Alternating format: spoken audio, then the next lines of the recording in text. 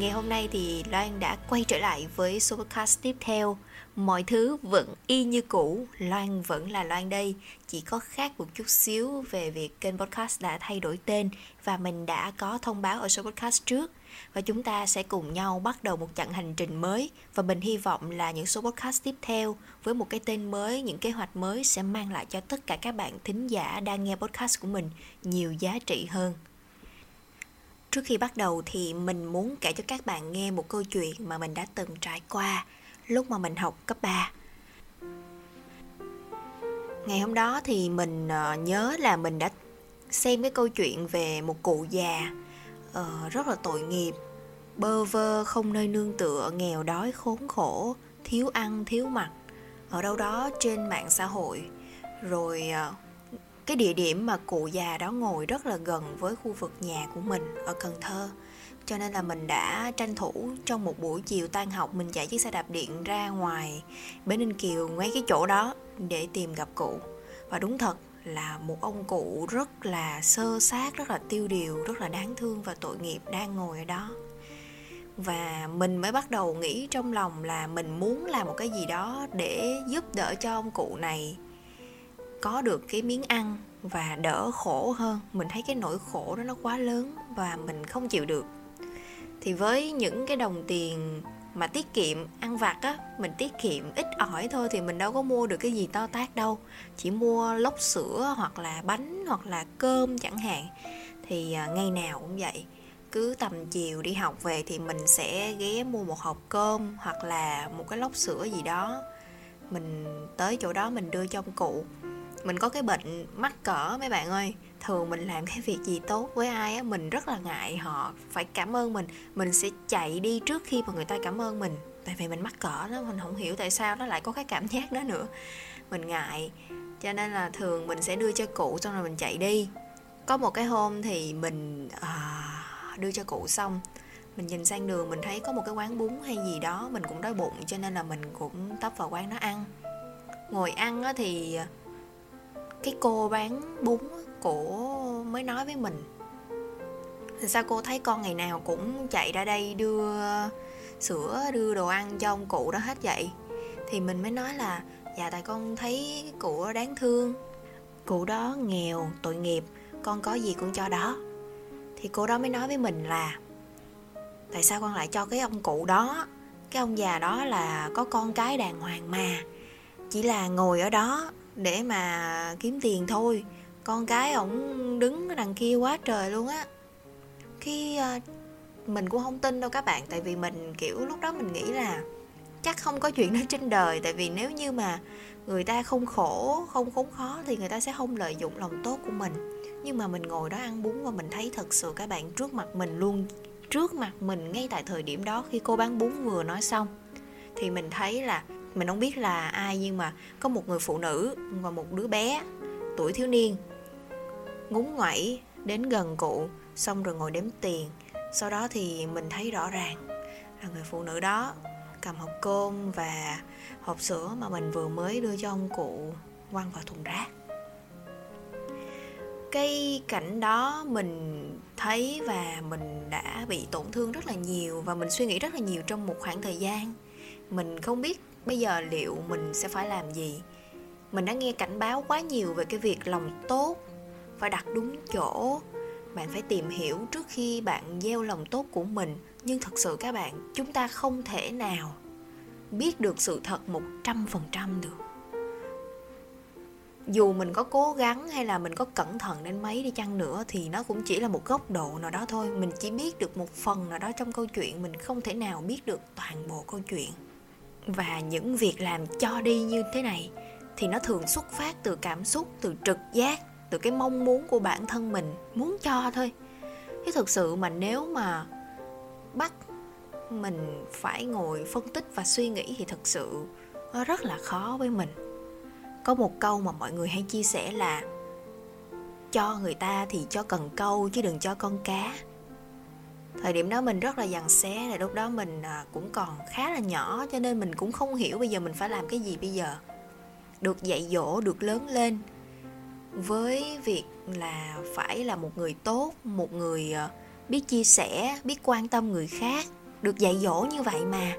Nhưng mà sau này càng ngày càng lớn thì mình lại được khuyên bảo theo một cách khác, là hãy thông minh hơn, hãy tỉnh táo hơn, hãy thực tế hơn, và đừng quá bao dung, đừng quá nhân từ, đừng quá tốt bụng, bởi vì lòng tốt thường sẽ bị lợi dụng.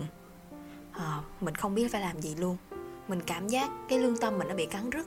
Tại vì các bạn biết, sau cái sự việc đó và cộng với một số lần mình nhìn thấy khá là nhiều thứ, thì mình có một khoảng thời gian các bạn, một khoảng thời gian mà mình cảm nhận được là mình chai lì luôn các bạn. Mình không còn cảm động trước những cái tình cảnh khó khăn của người khác.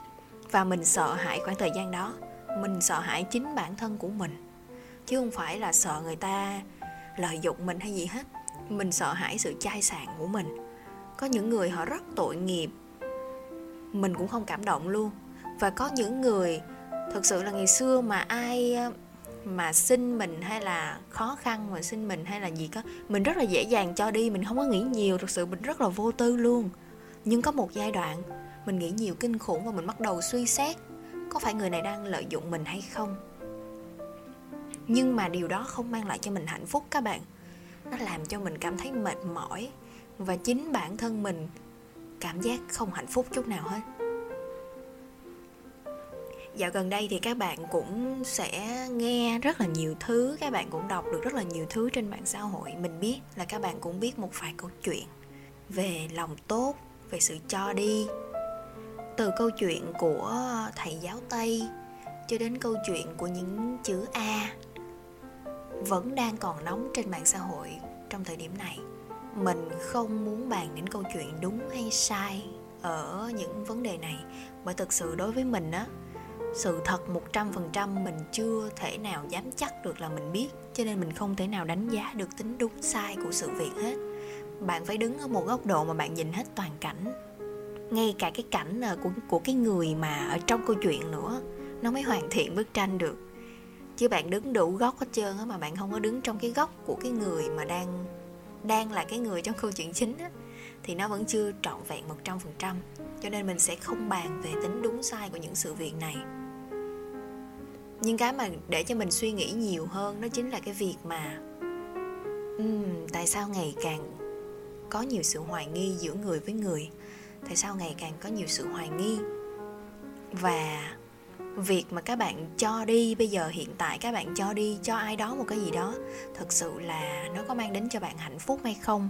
Điều gì khiến cho bạn hạnh phúc? Bạn cho đi khi bạn biết được cái người mà bạn cho xứng đáng nhận cái sự giúp đỡ của bạn, hay là bạn cho đi với cảm xúc là tôi không nghĩ gì hết, tôi chỉ muốn cho đi thôi và tôi không cần người ta phải đáp lại.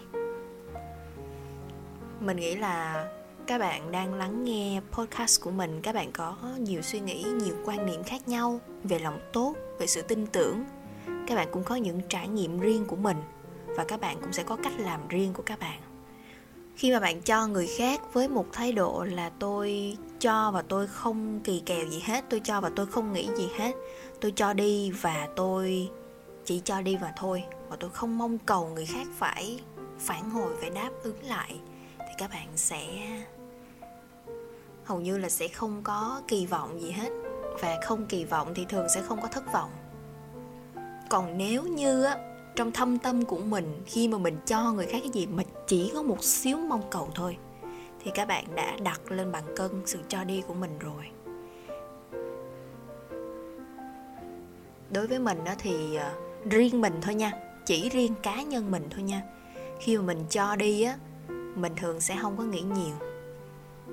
Tại vì như mình đã nói á, sự thật chưa bao giờ là đủ 100% hết.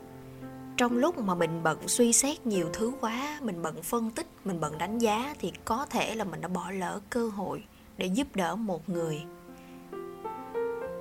Và câu chuyện về lòng tốt và niềm tin á, mình không đưa ra một giải pháp, hay mình không đưa ra một cái câu nhận định, hay mình không đưa ra một cái định nghĩa nào hết. Bởi vì nó không có tính đúng sai, nó phụ thuộc vào cá nhân mỗi người. Tuy nhiên mình cũng chỉ muốn gợi mở cho các bạn một điều gì đó để các bạn có thể tự mình suy nghĩ, cộng với quan niệm sống của các bạn có thể có những hành động. Chúng ta khác nhau, chúng ta không hề giống nhau, nhưng mà chúng ta tôn trọng lẫn nhau là được. Và câu chuyện mà các bạn thường nghe nói về cần câu và con cá thì mình nghĩ đơn giản như vậy thôi. Sức của mình hiện tại chưa thể đưa cho ai một cái cần câu hết. Và nếu như mình đợi tới cái lúc mà mình đưa được cho người đó cái cần câu thì họ đã chết vì không có một con cá nào rồi. Và câu chuyện chỉ dừng lại ở đây thôi. Và mình hy vọng là podcast này sẽ gợi mở được cho các bạn một thông điệp nào đó mà các bạn cũng có thể chia sẻ ngược lại với mình. Mình cũng rất muốn nghe những chia sẻ, những ý kiến của các bạn về lòng tốt, về niềm tin, về cuộc sống, về con người. Cảm ơn các bạn rất là nhiều về ngày hôm nay đã nghe số podcast của mình. Và chúc cho các bạn sẽ có những ngày bình yên, những ngày thật là ấm áp. Cảm ơn các bạn rất là nhiều. Và hẹn gặp lại các bạn trong những số podcast tiếp theo.